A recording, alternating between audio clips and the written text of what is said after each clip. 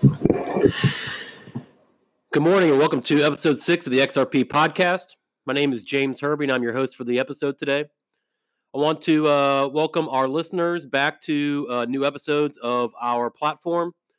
You can find us on Twitter with our handle at podcastxrp.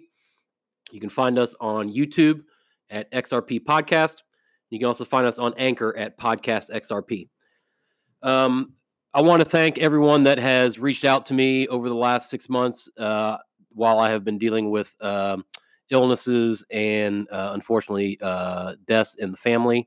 I want just to extend my gratitude to everyone for the kind sentiments and well wishes as I was dealing with those issues in my family. Now that I am back on a regular schedule, it is time to continue with our journey in the adoption and path of our favorite digital asset, XRP, and their parent company, Ripple. There's been a lot of events that have transpired in the last several months in the XRP ecosystem and market. And today, what I want to do is focus on what I think is the biggest event during the intervening last 5 months, which is the partnership that Ripple has begun and continues to grow with MoneyGram. If you are unfamiliar with MoneyGram, MoneyGram is a payment services company. What they do is they allow people in one country to send money to people in another country. Their main competitor is Western Union. If you are familiar with them, they are the biggest payment services provider in the market and globally. And MoneyGram is second in that market. Now, MoneyGram has a very up and down past. They have been around for a long time. They are very established, and they are a publicly traded company under the stock ticker MGI. In recent years, MoneyGram has had very rough times as far as earnings, growth, stock price, and Ripple identified them as not only a strategic partner, but also a strategic time.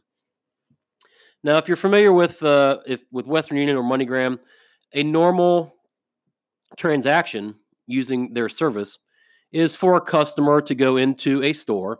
Western Unions are in very many large chains, grocery stores, banks, malls. You can find them at a lot of different places.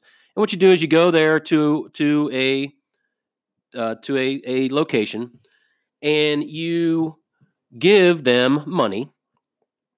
And what they do is they communicate with another Western Union or MoneyGram location in the area where you're sending money to. So let's say I live in Ohio.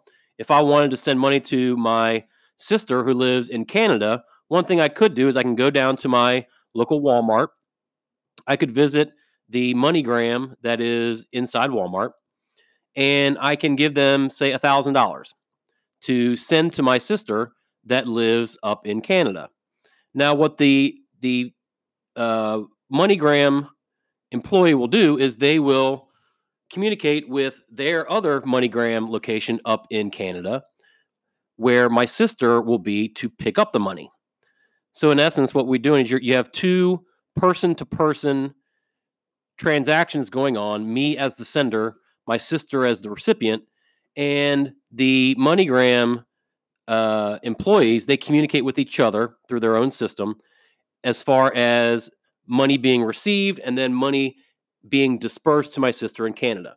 And they do that for a fee. It can be several percentage points of the amount that you're sending. It could be a flat fee. It really depends on the location and whatever promos might be going on with the company that you're using.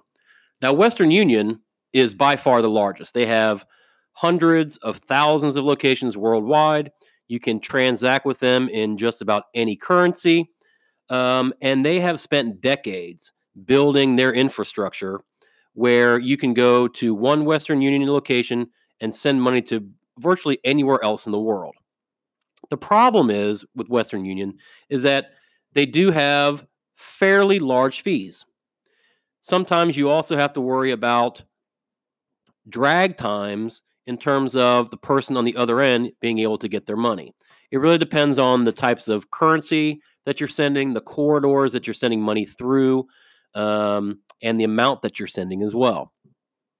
Now, in recent years, Western Union has taken a clear number one market maker leader position in that industry, and they have been very resistant up till now about entering or embracing any of the cryptocurrency or digital asset market.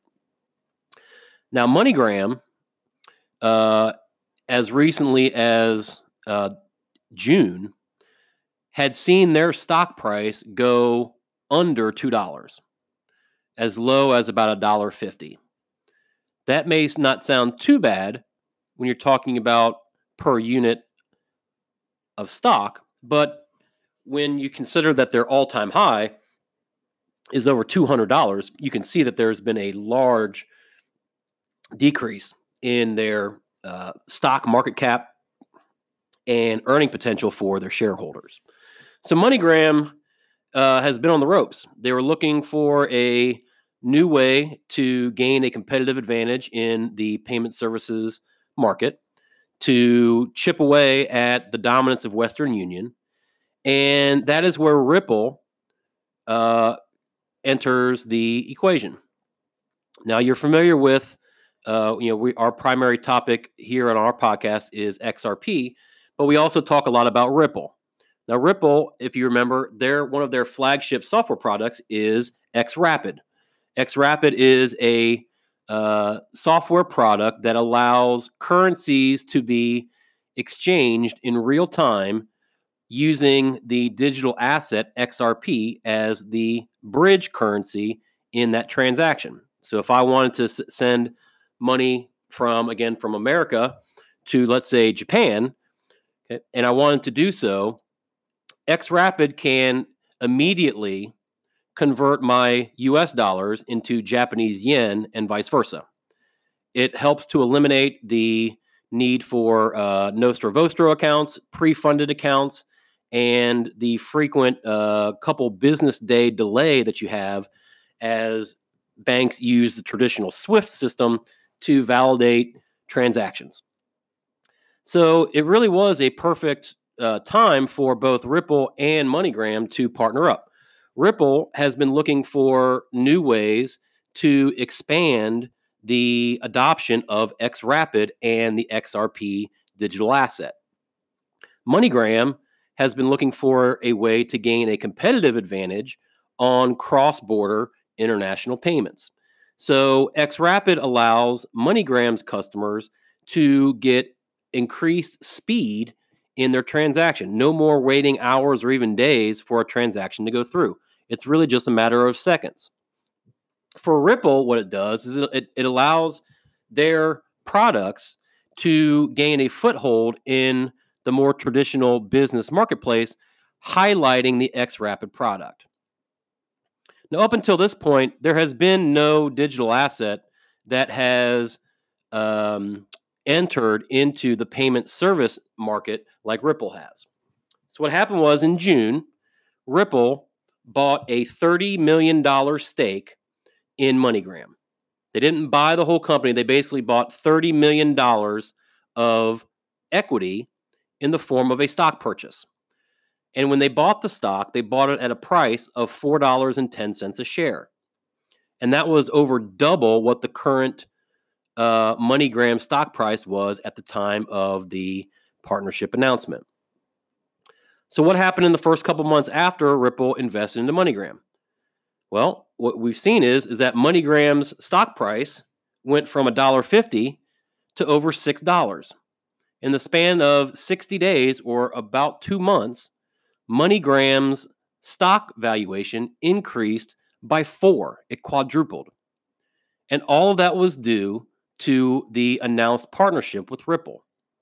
It showed the public that MoneyGram is not only proactive, but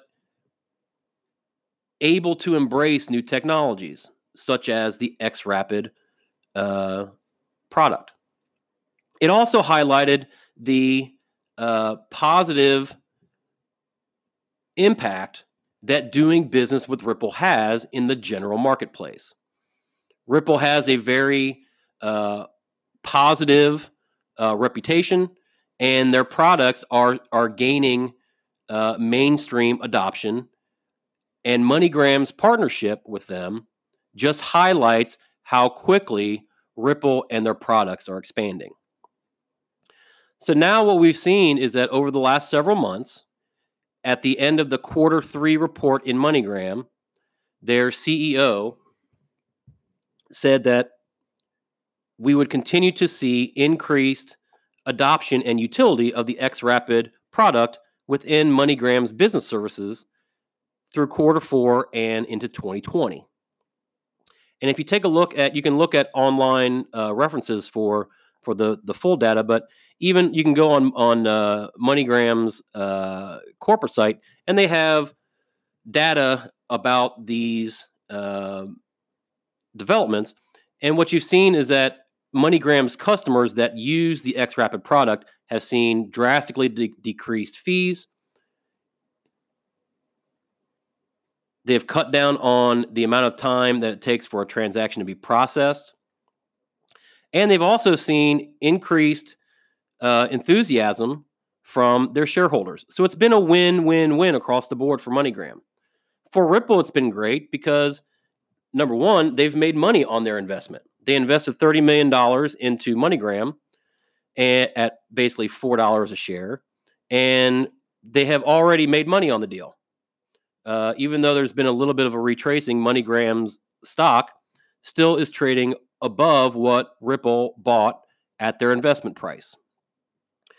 And what it also has done is it also has reinforced Ripple's belief that there are many more use cases for their products and the digital asset XRP besides the traditional cryptocurrency speculation and the traditional financial services that they're trying to accomplish through their more comprehensive suite of services. So far, it's been a very positive development for both companies, Ripple and MoneyGram, and for their customers. It also has shown the crypto market at large that Ripple's not messing around, that they're going to be at the forefront of getting enterprise adoption of digital assets, and that we can look for increased partnerships by Ripple with other growing companies as we go forward. I'm going to go ahead and stop there about our discussion about Ripple and MGI. I want to thank everybody for taking a listen in. Please feel free to follow us on Twitter at the handle podcastxrp. You can email us at podcastxrp@gmail.com. You can also follow us on YouTube under the XRP Podcast channel. Again, my name is James Herbie. Thanks for listening, and we'll be with you on Wednesday for episode 7.